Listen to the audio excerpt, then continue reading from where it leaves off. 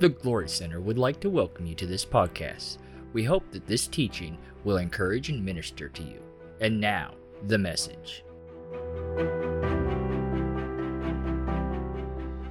All right, so Revelation 20, and let me just say this, of course we'll pick up there. If you remember from last week, we went over some of the main millennial views. Of course, there's only these 6 verses in the whole Bible that mention this 1,000 years, even though it's a very contested or debated or thought about, no, I wouldn't claim to have all the answers on, myself, and I don't think perhaps a lot of other people as well, but we do the best we can, you know what I'm saying? So I went over a few of these views last week from what we call the millennium or the millennial reign. That's not a scriptural word, it's the word 1,000 years, but we just call it millennium or millennial reign. One of the views, of course, again last week, or maybe 2 weeks ago, I can't remember, is premillennial, which there's a lot to that, because you can be premillennial, which refers to the second coming, and still believe in a pre-trib rapture, a mid-trib rapture, a post-trib rapture, or a no rapture at all, and still be premillennial. All right? You can be, there's post-millennial and all-millennial, which are by far the 2 most common views today, as well as throughout church history. There's other views, I only mentioned 4. There's also the so-called transmillennial view, which is transitional view, which is the one I currently pretty much hold to, which is that the so-called reign has most to do with the first. Jesus said, in Matthew 24:34, that truly I tell you, this generation, talking to his contemporaries, and we shared some quotes up here on the board as time is in several weeks gone by, where many people and most people until 200 years ago throughout church history readily understood all the events of Matthew 24, the Olivet Discourse as it's called, happened in when Jesus said it would happen in the first century. So they said, Lord, tell us, when will these things be? What things? The sign of your parousia, in the Greek, your presence coming, and the end of the age. And in verse 34, he directly answered their question. Truly I tell you, all these things will take place. This generation will not pass away until all these things take place. And so Jesus uses the phrase, this generation, 5 times in the Gospel of Matthew. And every single time, without exception, there's no way around it. You can't Greek it away. It means what it says and says what it means. This generation. Like when he would say, to whom will I compare this generation? In Matthew 11 and Matthew 12, he's rebuking the perverted, apostate religious leaders of his day. And he said that, it'll be more tolerable for Sodom on the day of judgment than for this generation, because they were the generation who rejected and killed their own God, their own Messiah, right? And so in Matthew 24:34, he tells them, this generation, right here, all these things will take place. And we know from the scriptures and from church history that they did. All those things. Now, so that's sort of what I hold to. Of course, what's up? Go ahead. Hey, you mentioned about not here. We have new people here today, and maybe you can remind people online too, if they haven't heard the messages in the past, go to the Glory Center. Currently, we're working on that, but currently they would have to go to any of the Facebook pages, my own, which is public, so anyone could get all those messages, or the church page, or even my personal ministry, Jordan Art Ministries. Okay. So whether myself or the church name, the Glory Center, yes, all these messages are publicly available online for everyone. Thank you, Orlia. And of course, Bill Pontus, Bill and Sarah, they're not here with us today, but Bill is going through all he's taking all of those and cropping them to where it's just the sermons. So we'll have those available, and he's also doing just the audio. So we'll have the audio available. So we'll make those available to everyone. We'll have this whole series available for people, which will be very helpful because it has so much information. So that's the view that I hold, and I think that's a thoroughly scriptural view that, and there's many reasons for that. And again, as Orla was saying, you have to watch past messages to understand why I hold to that view. Because, and we'll look at it here in Revelation 20, but for example, the first time the 1,000-year reign is mentioned, only those who were beheaded, it says, reigned with Jesus.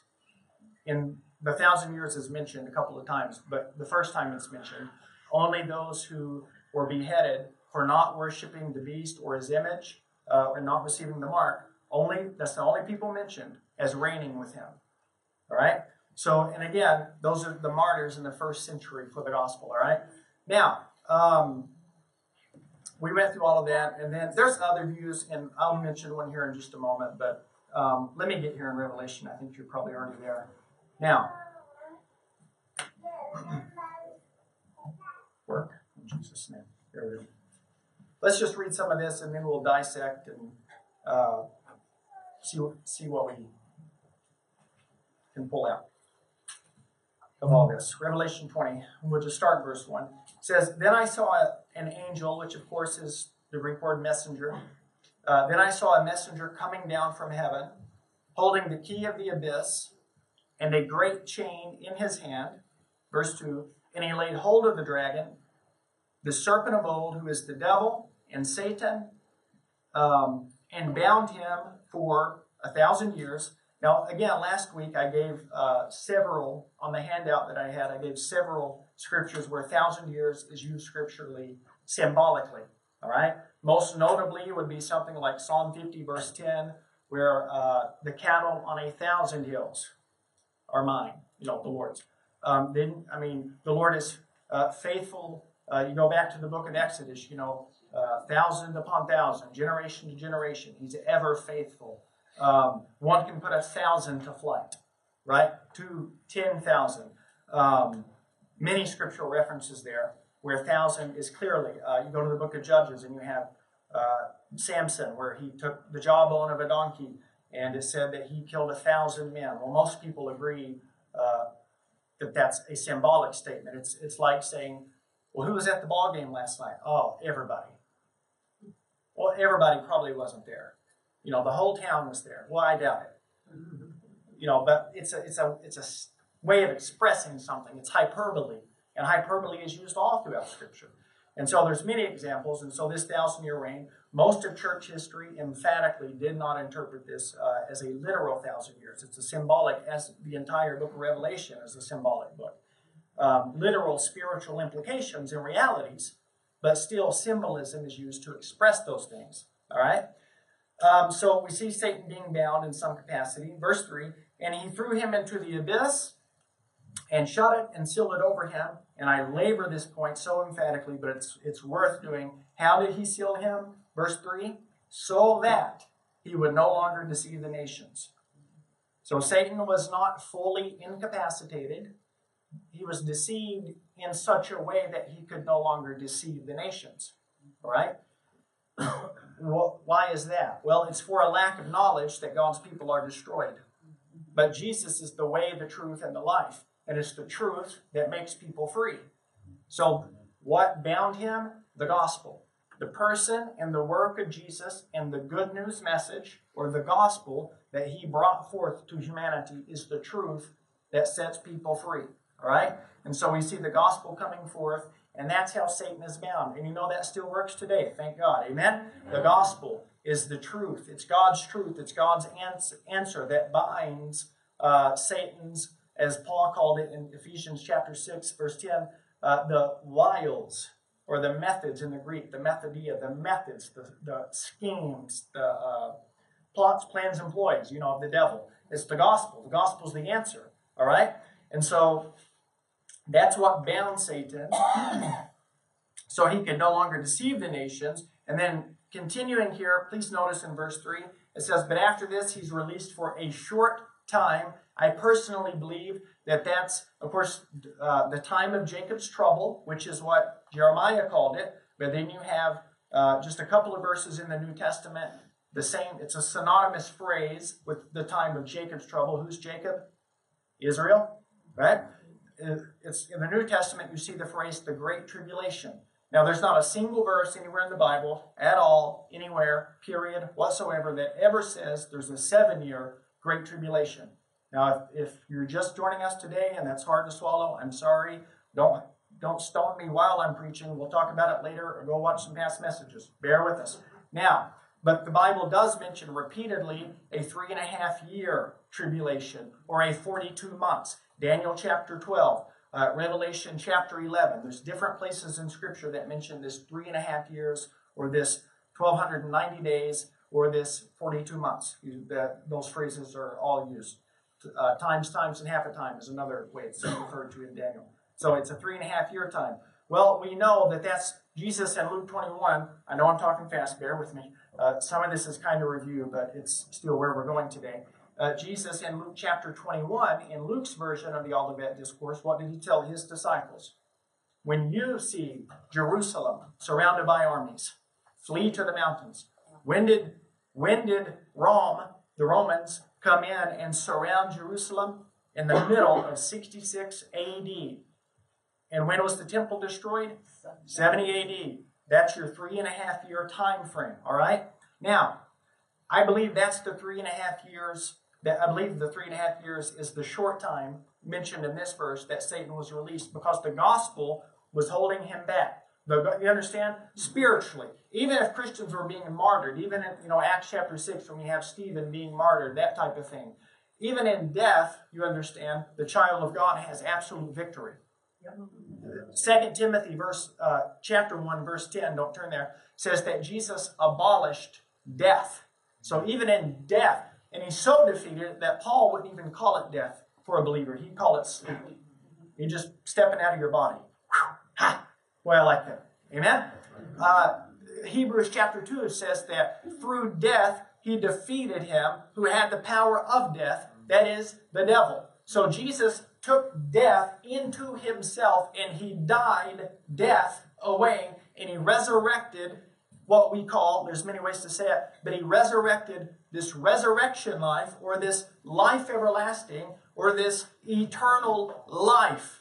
And Paul even called it in 2 Timothy 1, immortality. We have a life on the inside of us that is, Peter said, incorruptible. Amen? Aren't you glad? Greater is he who's in us than he who's in the world. There's a life on the inside of us that's greater than anything external to us that could ever come huff and puff and try to blow our house down. Hallelujah. Hallelujah. Thank you, Jesus. So the answer is not trying to get something from God that we don't already possess, but it's learning how to utilize and to tap into that abundant reservoir of eternal life that's already within us. Now, so Satan's released for this short time. I believe that's the 3.5 years, where over 1 million Jews were killed, and the temple was destroyed, and it was a very terrible situation, to put it very, very lightly. Now look at verse 4. Then I saw thrones, and they sat on them, and judgment was given to them. Now notice this, verse 4. And I saw the souls of those who had been beheaded because of their testimony of Jesus and because of the word of God. And those who had not worshipped the beast or his image and had not received the mark on their forehead or hand. And they, somebody say they. They came to life and reigned with Christ for 1,000 years. So in verse 4, that's the only people, that's the only group, whatever, mentioned as coming to life and reigning with Jesus in this particular instance. Now that's, I don't know why we've never heard that, but that's very clearly what's stated. All right? Now, but notice this, verse 5. The rest of the dead did not come to life until the 1,000 years were completed. This is the first resurrection. Now notice verse 6. Blessed and holy is the one who has part in the first resurrection. Over these, the second death. See, notice this. See, I just mentioned this all a moment ago. Jesus so destroyed death. We are not even in the death. We're not in the death system. Death has no dominion over us. You understand? We're not related to death anymore. Hallelujah. I mean, it's a different bloodline, man. Different species. We're not in the death species anymore. That was old. That was first Adam. He birthed that system into the world with the devil's help. You know what I'm saying? But another Adam came, a last Adam, and he ended first Adam's system of death. And he resurrected what Paul called life and immortality. And another way of calling all of that, summing it up, is simply the new creation. We are part of the new creation, the new heaven and earth, the new system. If any man be in Christ, he is a new creation, or in the Greek, a new species. And it means, and it's a very strong word in the Greek, creature, creation, species. It means something that's so new, it's literally never existed before. All right, we've got a redemption. Our redemption is better than what Adam had to begin with, in that we have redemption. With Adam, one sin ruined the whole thing, man, because he didn't have an eternal sacrifice laid up to his account. But we do. So for us, if we sin, it doesn't ruin, you understand, it doesn't, the cross worked. The blood of Jesus worked. If you read the instruction label on the blood of Jesus, it says, no repeat needed. Do not reapply. You know, it worked, baby. It's good stuff. Now, verse 6, over these, the second death has no power, but they will be priests of God and will reign with him for 1,000 years. So in verse 4, only those who were beheaded reigned in that particular mentioning of this so-called 1,000-year reign. But in verse 6, you have this second group mentioned. Those who resurrected, or what he calls here, the first resurrection. Those over whom second death has no power, they will be priests of God and will reign with him 1,000 years. Now, so there you have, this allows us to just very briefly introduce one more view on the millennium that's known as bi-millennialism. B-I, bi-millennialism. And that's not on your sheet I gave you a week or two ago. This is a view that two separate 1,000-year reigns are mentioned here. John Wesley, the great, you know who John Wesley is, right? Mm-hmm. John Wesley held to this view. Regardless of how you necessarily interpret it or how that plays out or what, you know what I'm saying? The fact is, and I don't have the quote here in front of me. It's on my handout that I was supposed to give you today that I left at home. Sorry. It's a very simple quote. But yeah, John Wesley held this in that it must be noted, according to him, that two separate 1,000 years, whatever, sequences, two separate 1,000 years are mentioned here. So there's another option. Aren't you glad? Aren't you that there's just so many options, right? Nonetheless. Now, I want to, I'll tell you what, let's read some of this, and then we'll go to a few other places and show you how these portions of Scripture correlate with some other portions of Scripture. Now, it says, when the 1,000 years are completed, Satan will be released from his prison. Now notice this, verse 8, and he will come out to deceive the nations which are in the four corners of the earth. What's the word earth there in the Greek? Israel, right? Yeah, it's the Greek word gay, and it means land, or specifically the land of Israel. So this is not the worldwide earth, this is the land of Israel earth, and that's almost always the way it's used in the book of Revelation. It's not the Greek word cosmos. It's gay, which is land. As you go through the Gospels, you'll see the land of Judea, or the land of Caesarea, or the land of whatever. It's a specific region or area, all right? And in this context, it's the land of Israel. Gog and Magog, which is taken from the book of Ezekiel. Now, if you remember, what do Gog and Magog mean? Anybody? Gog, it literally means mountain. Magog literally means covering. Now, Gog in the book of Ezekiel is a person, but the name Gog means mountain. All right? My name Jordan literally means to descend.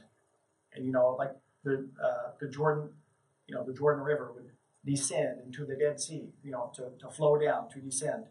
The name John means grace, or God is grace, or God is gracious, something to that effect, but basically grace. Nonetheless. So Gog, that name, literally means mountain. I am mountain, hear me roar. I am Gog, hear me roar. No? I think Brittany gave me a pity laugh, but no, I thought she did.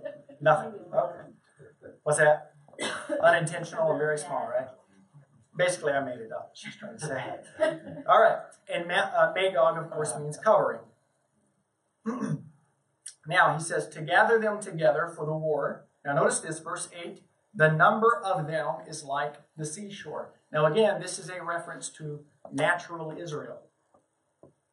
What did God tell Abraham his seed would be like? The sand of the sea. And then in another place, he mentioned the sand of the sea and the stars of the sky.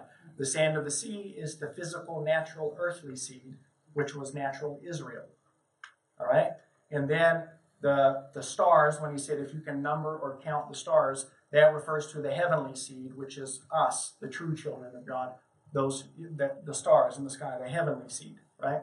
Now, so in other words, he's describing this great war when Rome comes in and destroys natural Israel in 70 AD, 66 to 70 AD. But verse 9, they came up on the broad plain of the land and surrounded the camp of the saints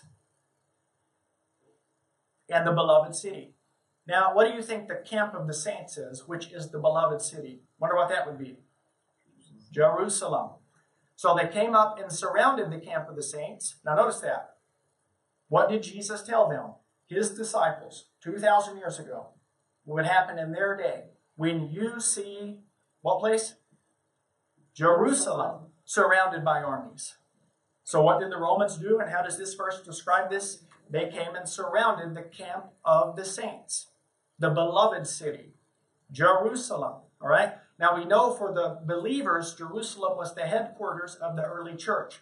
Like in Acts chapter 15, you have the great so-called Jerusalem Council, where they're debating whether or not they're under law and grace or just grace, whether they're under Jesus plus Moses, Jesus plus law, Jesus plus animal sacrifices, or just Jesus and faith in him alone, right? And so we know the camp of the saints here, the beloved city. So that was the camp for the true people of God, the new creation, born-again people of God. Of course, it was also headquarters for the unbelieving apostate, former people of God, right? Natural, unbelieving Israel at that time. But notice this. It says, and fire came down and devoured them. All right, so all that's describing, that is, of course, the book of Revelation, again, over 400 quotations of the Old Testament. It's extremely plagiarized, if you will. This is another reference to the Old Testament scriptures. Of course, this is 1 Kings chapter 18. Remember when Elijah is contending off with the 450, I think it was, false prophets of Baal, and they're setting up all their sacrifice and things, and he mocks them, and they all day they're worshiping and sacrificing, and Baal and none of their demon gods ever do anything. And then you guys familiar with this story? Okay, and then Elijah calls on Yahweh, and fire comes down, and then he tells them. Elijah told some of the people there on his side, tie them all up, take them down to such and such place, kill them. And that's what they did. But the point is, fire came down, and those false prophets were then killed. Well, that's what he's describing here. The fiery judgment of Yahweh came down on that apostate, Messiah-killing, Yahweh-rejecting system, right? And they were killed. They were all slain. So that's just a way he's describing this here.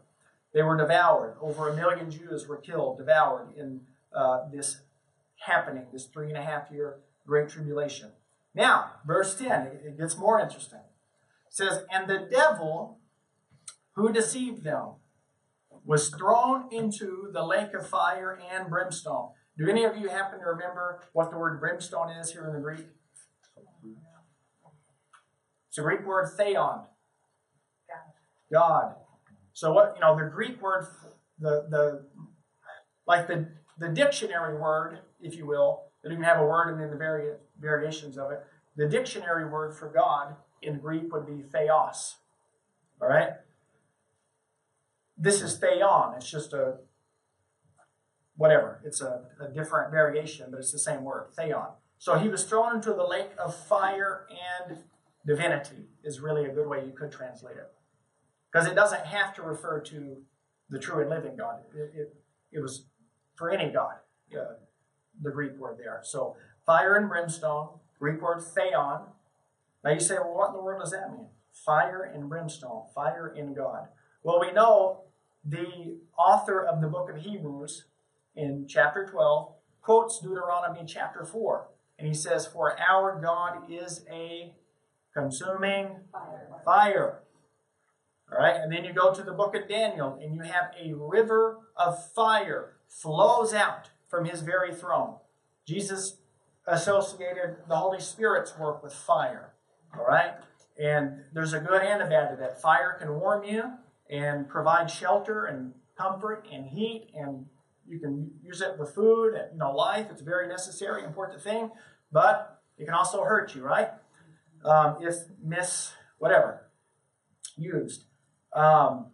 Jesus, again, in Matthew 3, spoke of the Holy Spirit would be baptized in the Holy Spirit and fire.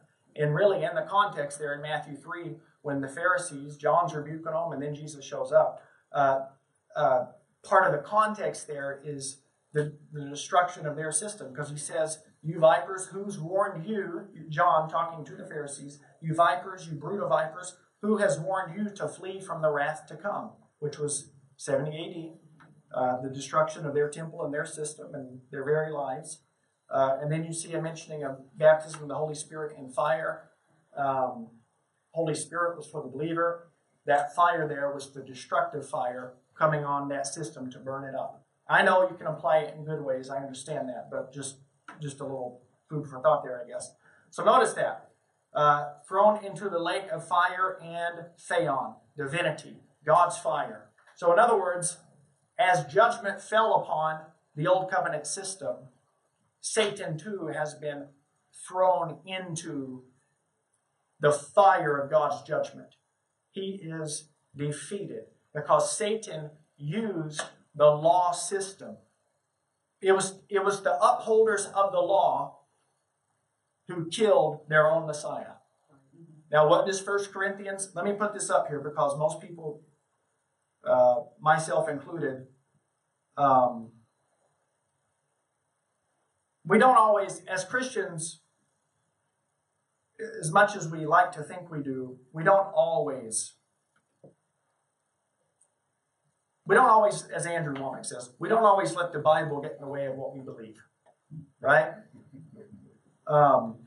Sadly. And we've all been there to various degrees, and that's why God grants us repentance, the ability to change our thinking and to believe and think like Him. And it's a process. It's probably an eternal process, right? But notice this here. Here's some of these verses we don't hardly believe or know what to do with. 1 Corinthians 15:54. He says, so when this corruptible will have put on incorruption, and this mortal will have put on immortality, then shall be brought to pass the saying that is written. Then he quotes here from the Old Testament. Death is swallowed up in victory. And we've talked about that. But notice what he goes on to say. O death, where is your sting? O grave, where is your victory? Notice verse 56. The sting of death is sin. So, and of course, Jesus took away our sin, didn't he? Right. So we don't experience the sting of death.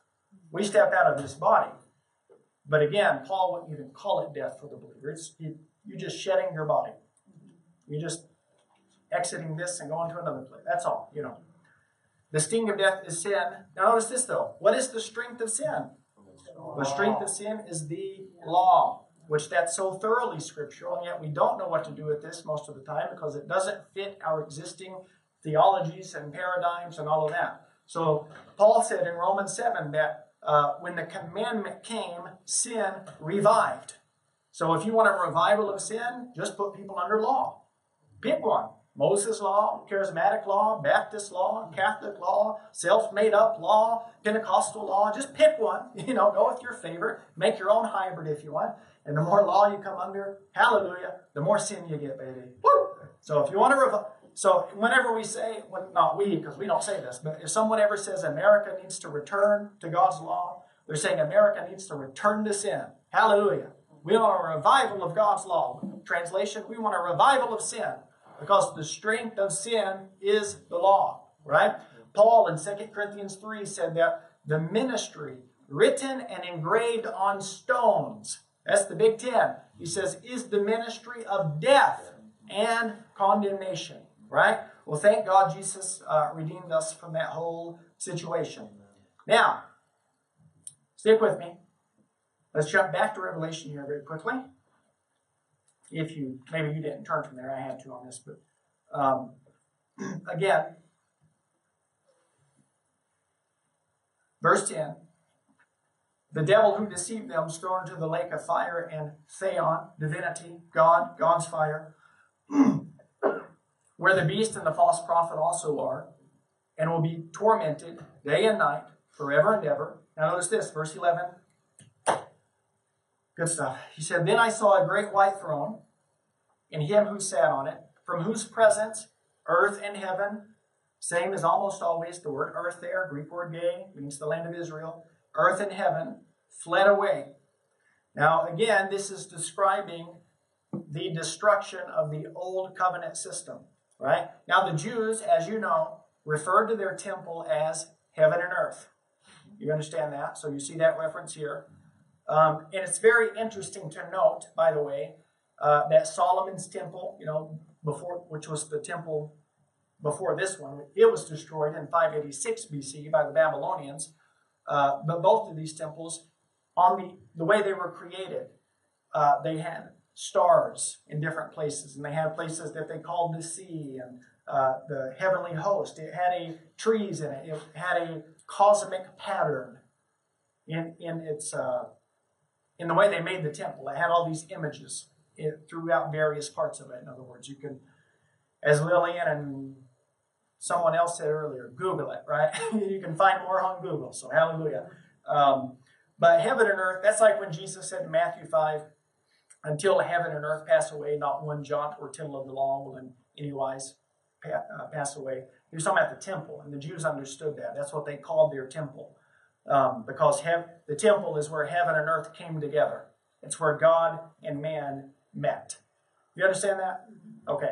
So here you see just a description of that. God on his throne of judgment, judging this old covenant system. In other words, heaven and earth fled away. Now notice this, and no place was found for them. Well, guess what? There is still no place found for that old covenant system in God's new heaven and earth, in the new creation. Amen? Amen. God will never go back to a system of slaughtering animals or works of righteousness for right standing with himself. It's always faith in his Son and his Son's blood.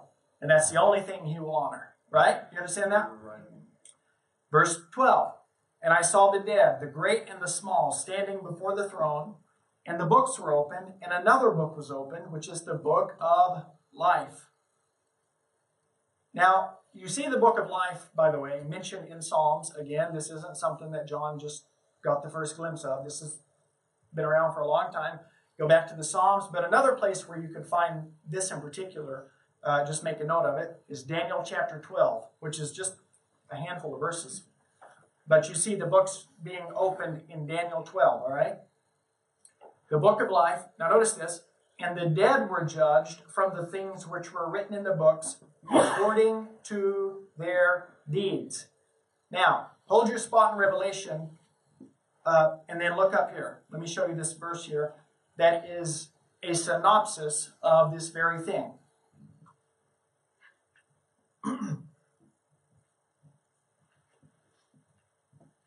Notice this.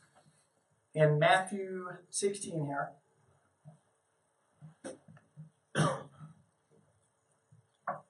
says, for the Son of Man Verse 27, the Son of Man is going to come in the glory of his Father with his angels, glory of his Father with his angels, and will then repay every man according to his deeds. That's the law system where you're judged by your works, in other words, not faith in Jesus. Now again, verse 28, look at this. Truly I tell you, there are some of those who are standing here who will not taste death until they see the Son of Man coming in his kingdom. Now again, this Matthew 24:34. Truly I tell you, this generation will not pass away until all these things take place. You have a very similar thing right here. It's one of those verses that people refuse to believe because it doesn't fit the current paradigm. All right? Let's read it again, and let's not explain it away. Let's let Jesus, if Jesus is Lord, let's do our best to let him mean what he says and whatever. You know what I mean. Say what he means, mean what he says. For the Son of Man is going to come in the glory of his Father with his angels, and will repay every man according to his deeds. Truly I tell you, some of those standing here will not taste death until this happens, until they see the Son of Man coming in his kingdom, which of course was when he came, when the temple was destroyed. That represented the old kingdom gone, the new kingdom come. All right? Now some people, unfortunately, because they don't know what to do with this verse, they try to say that in the very next chapter, Matthew 17, in the Transfiguration, when Jesus does manifest in a glorious appearance way, they say that's when this was fulfilled. The absurd problem with that, amongst other things, is the fact that Jesus, if you notice verse 27, in Matthew 17, did Jesus come and reward every man according to his deeds? Absolutely not. There's only 3 guys up there. Give me a break. It's silly, man. Just anything to refuse to believe what the Bible says because it doesn't fit our current theology. And yet, Jesus could not be more clear here. Some of you standing here will not even taste death until this happens. In other words, until I come in my kingdom. Now, back to Revelation. So those 2 verses alone there, and there's so many others, are just a brief description of this one verse here where verse 12 in Revelation 20, where he judges every man according to his deeds. And the sea gave up the dead which were in it, and death and hell, is the Greek word Hades. Death and Hades gave up the dead which were in them, and they were judged, everyone according to their deeds. Then death and Hades were thrown into the lake of fire. This is the second death, the lake of fire. And if anyone's name was not found written in the book of life, he was thrown into the lake of fire. I believe this happened on the old covenant system in 70 AD, because there was in Daniel 12, in Matthew 25, let me slow down here. In Daniel 12, Daniel is told that at the end of the age, his people, which of course was the Jewish people, there would be a resurrection, and that I forget all the words he uses, but basically the wicked would have everlasting contempt or death or destruction, and then the righteous would have, everlasting life. All right? I believe this event happened it happened, but it's ongoing.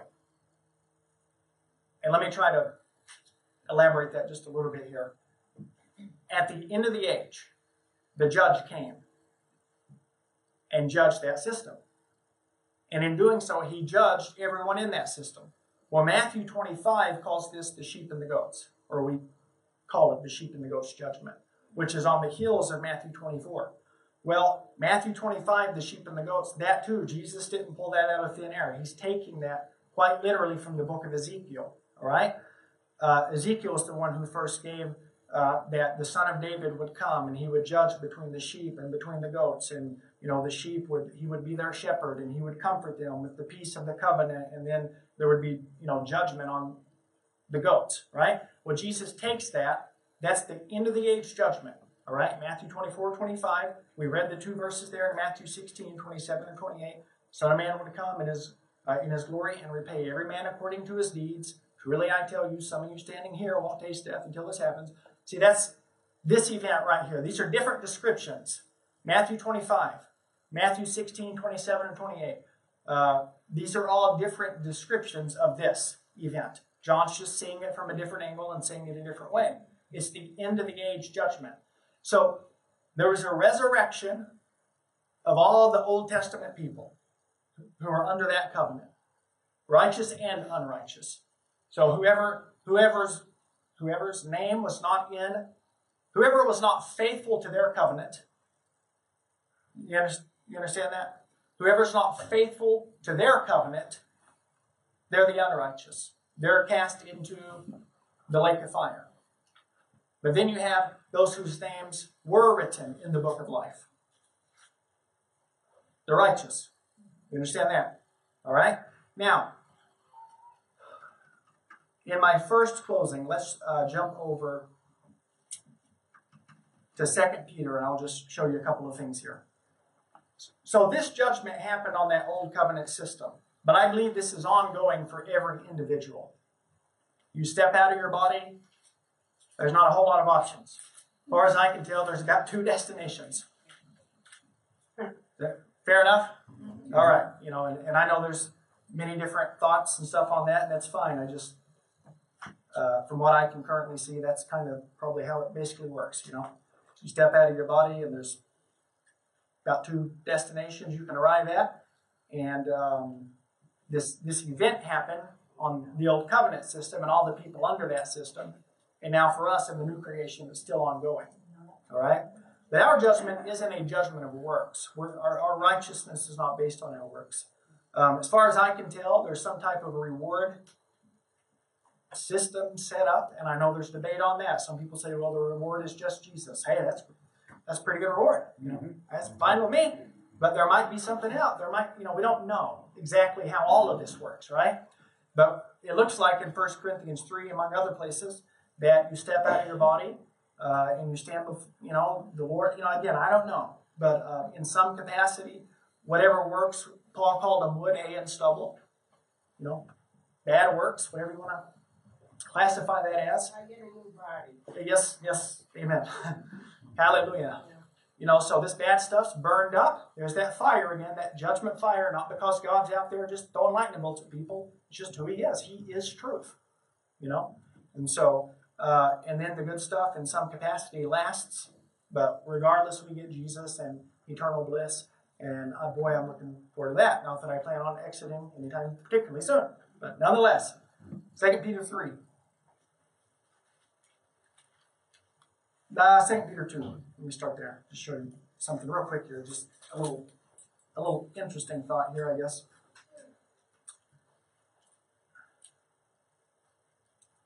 Second Peter 2, verse 1. Notice this. Very interesting.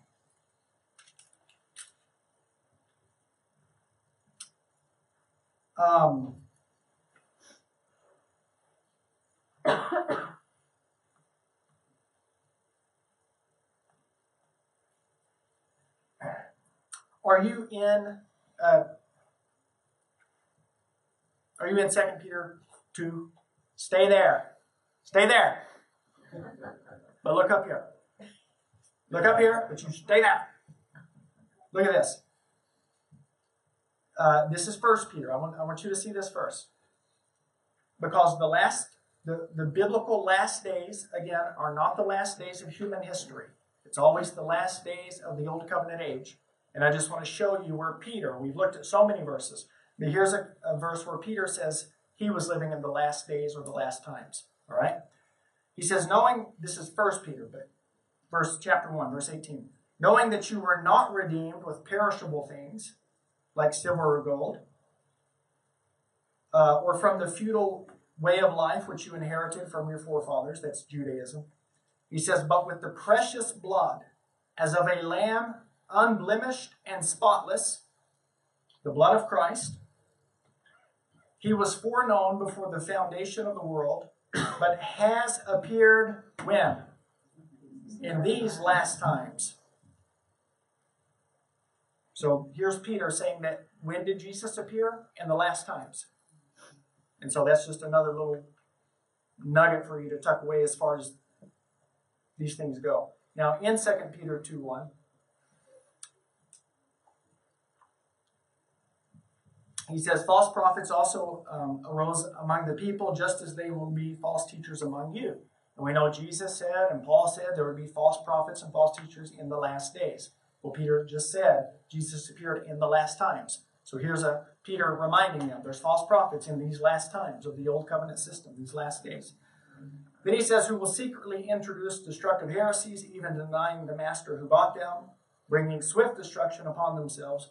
Many will follow their sensuality, and because of them, the way of truth will be maligned. And in their greed, they will exploit you with false words. Now notice these next couple of verses here. For their judgment from long ago is not idle, and their destruction is not asleep. Next verse, verse 4. For if God did not spare the angels when they sinned, but cast them into hell. Now notice this. This word hell is the only time anywhere in Scripture where this particular Greek word is used. It's the word, I don't know how you say it, but Tartarus. Yeah, so, Tartarus. You know, that's how I say it. Tartarus. And it's a pretty unused, mysterious, what in the world is he really talking about kind of a word, for the most part. There's a lot of debate on it, and there's some things we know about it, but the typical word for hell in the Greek was Hades. Hades, which just meant the abode of the dead. All right? We see Hades mentioned, you know, like Hades had different, you know, you have Abraham's bosom, and then you have a great gulf fixed between, and then you have the bad place, which Abraham's bosom, where you're going to see some of this here in just a moment here, but the unregenerate saints of old, that's where they would go before Jesus came, and before this last resurrection we read in Revelation 20, all of these things. But notice this here, that's just a little food for thought there. It says he committed these demons to pits of darkness reserved for judgment. Now I only show you this so that we can see that also in Revelation 20, where it says that Satan was bound, the messenger came down and bound him with a great chain. That's not so foreign to Scripture, because we can see even here where Peter says that, and I know there's speculation, but whoever these particular fallen angels of old were, they've been, in some capacity, they've been bound, reserved for judgment. So this isn't so far-fetched that Satan gets bound in some capacity. We also see demons from, you understand? Other demons being mentioned as being bound in certain capacity. There's different thoughts on all of that, just as to what these exactly interpret and mean, but I guess some of these things we'll get to heaven and have some incredible Bible studies, right?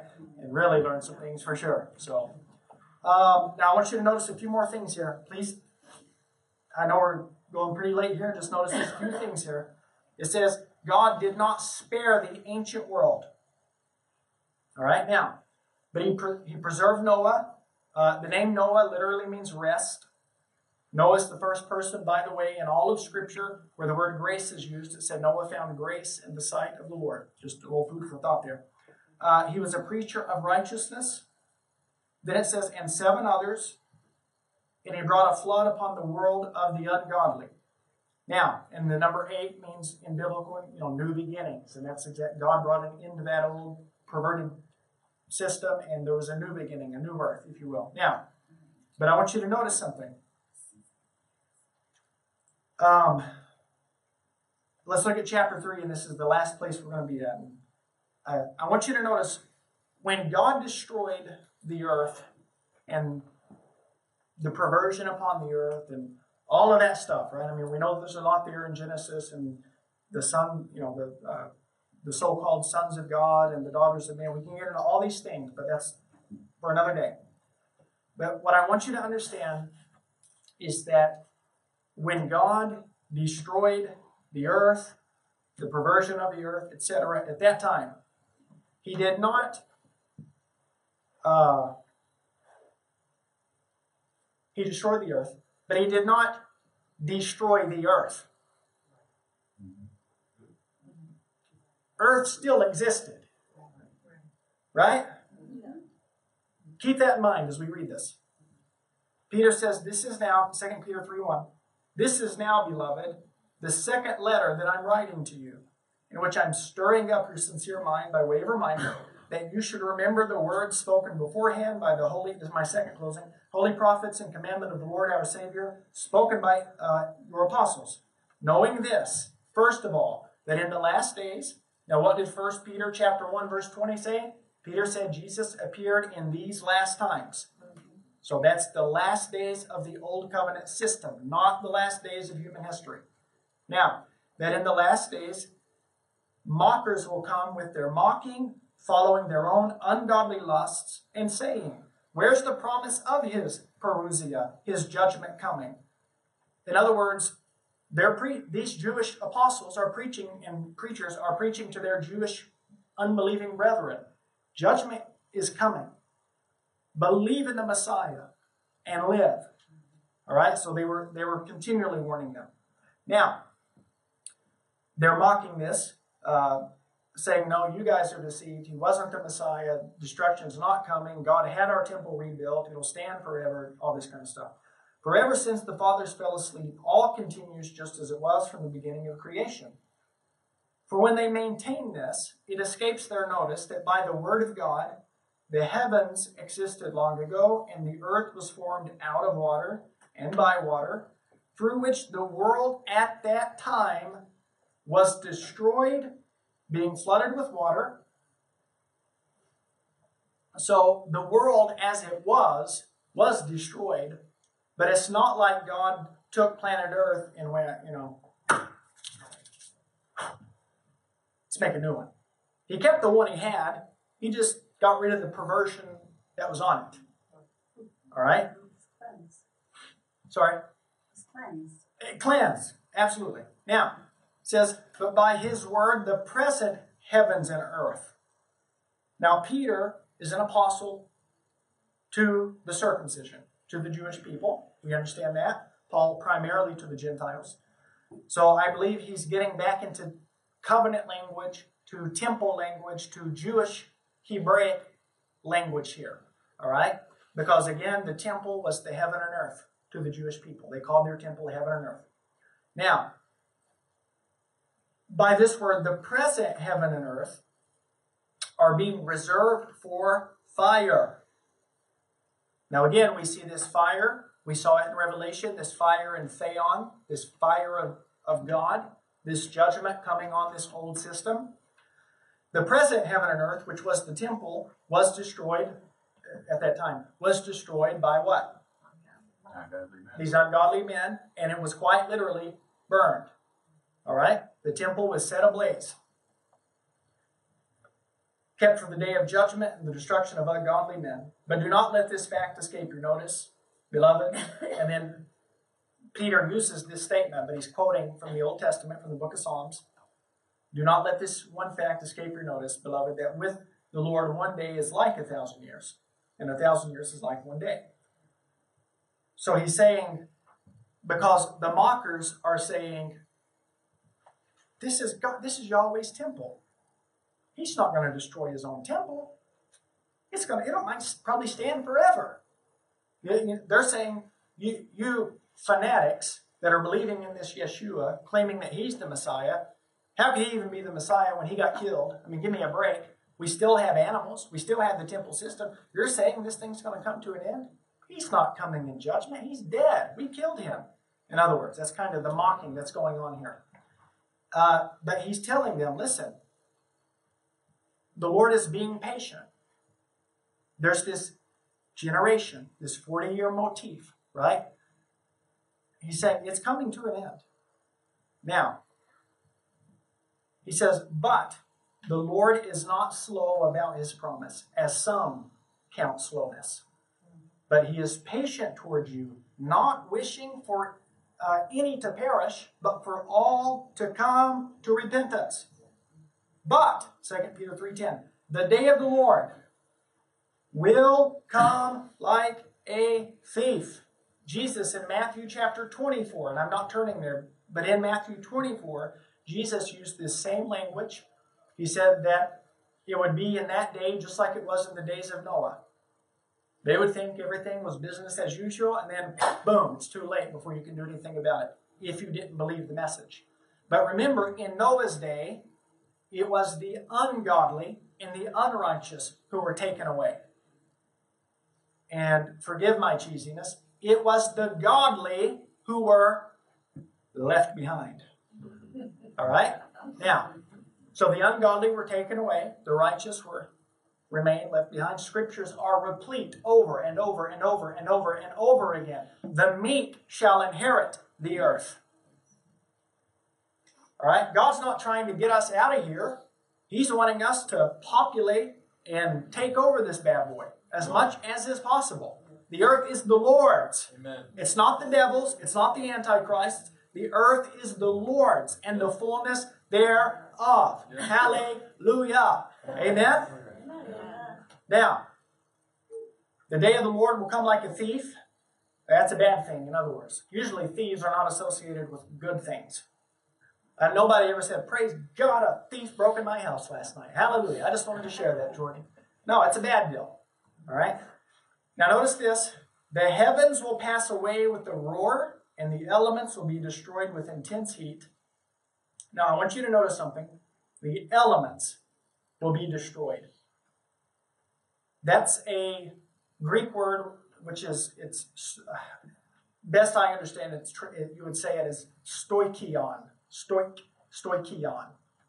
Elements. It's used 6 times in the New Testament, and every single time it always refers to the Jewish law. All right? It's in Colossians 2, where he talks about,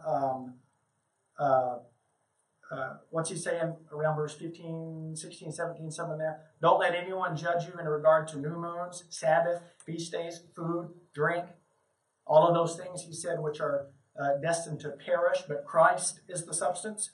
Then in Galatians chapter 4, right around verse 4, I think, he talks about whenever you're a servant, you're under the tutor, which he's talking about the law. But when you become a son, you're not under the tutor of the law system anymore. He said, so don't be bound or in bondage and subject to the elements of the world, as if you're still in the world. It's used in the book of Hebrews. It always clearly refers to the law of Moses, the law system.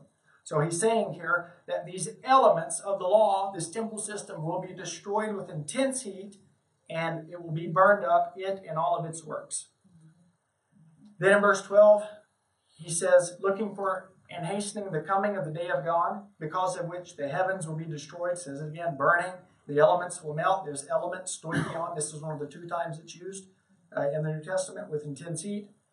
But according to his promise, we are looking for, quoting Isaiah 65, a new heaven and earth wherein dwells righteousness.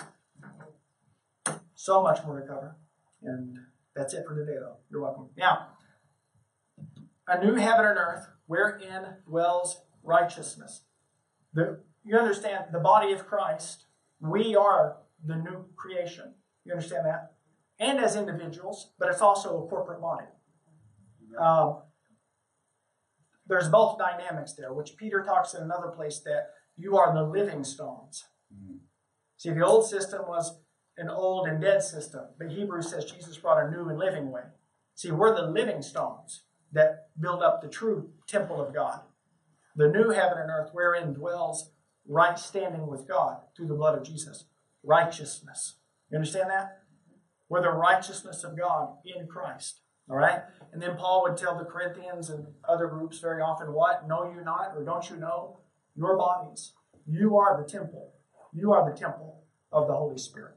All right? So there's not a building. We're not waiting on a building or anything like that. I don't care what they build in Jerusalem. I don't care if they find 50 red heifers. It doesn't mean a thing in the world to God. It's not a sign of jack diddly do.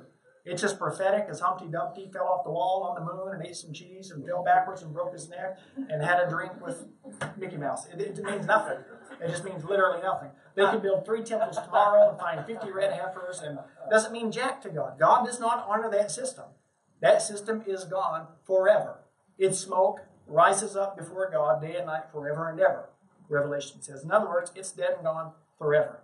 All right? So if somebody, you can't breathe in Israel's direction without some charismatic getting freaked out, thinking it's a sign of the times. Well, it's not a sign of anything. I'm all for supporting the Jewish people, but they don't have any more favor or privilege with God than the next person. Because in Christ Jesus, there's neither male nor female. There you go. Jew nor Greek, slave nor free, but there's only the new creation. All right? So God's not honoring anything like this. And I know that's another sermon for another day and a hard pill to swallow when you've been told that if you don't support Israel and wave 50 Israeli flags, God will kill you. I know all that, but it's just not biblical. That's all. If you care about such things like that. So I'm finished, and it's only 12:53. Any closing thoughts, questions, comments? You closed early. Yeah. For one thing. Yeah. In the church I grew up with, Gog and Magog was China and Russia. They're going to come down and surround Jerusalem. And yet I heard a message by Chris Valentin this morning is, don't demonize my people in China. Yeah. That's what you're doing, is demonizing people to surround Jerusalem. And there's a lot of Christians in China and Russia. Yeah. Don't demonize them. Yeah, exactly. Paul said in 2 Corinthians 5 there, from henceforth, or since the time of the cross, from here on out, we judge no one according to the flesh.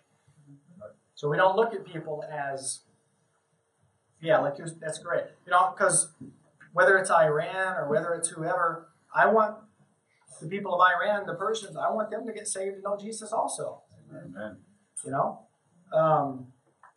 And of course, I'm all for supporting that. Israel needs all the help they can get. But it's one well-known preacher has been noted as saying, and this is basically a quote, I might get a word or two misplaced, but this is the statement, that the day that America turns its back on Israel is the day that God turns his back on America. But that's wrong on so many levels, because God's not judging us by how we treat natural Israel. God relates to people by, what are you doing with my son? He's the issue. You're not saved by supporting natural Israel. Natural, modern, secular, largely unbelieving Israel. No one has more special. The only person with special favor with God is Jesus. And if you're in him, you've got the same favor that he has, right? The Glory Center would like to thank you for listening to this podcast. We hope that it has encouraged and ministered to you. We also would like to invite you to check out our website at glorycenter.org.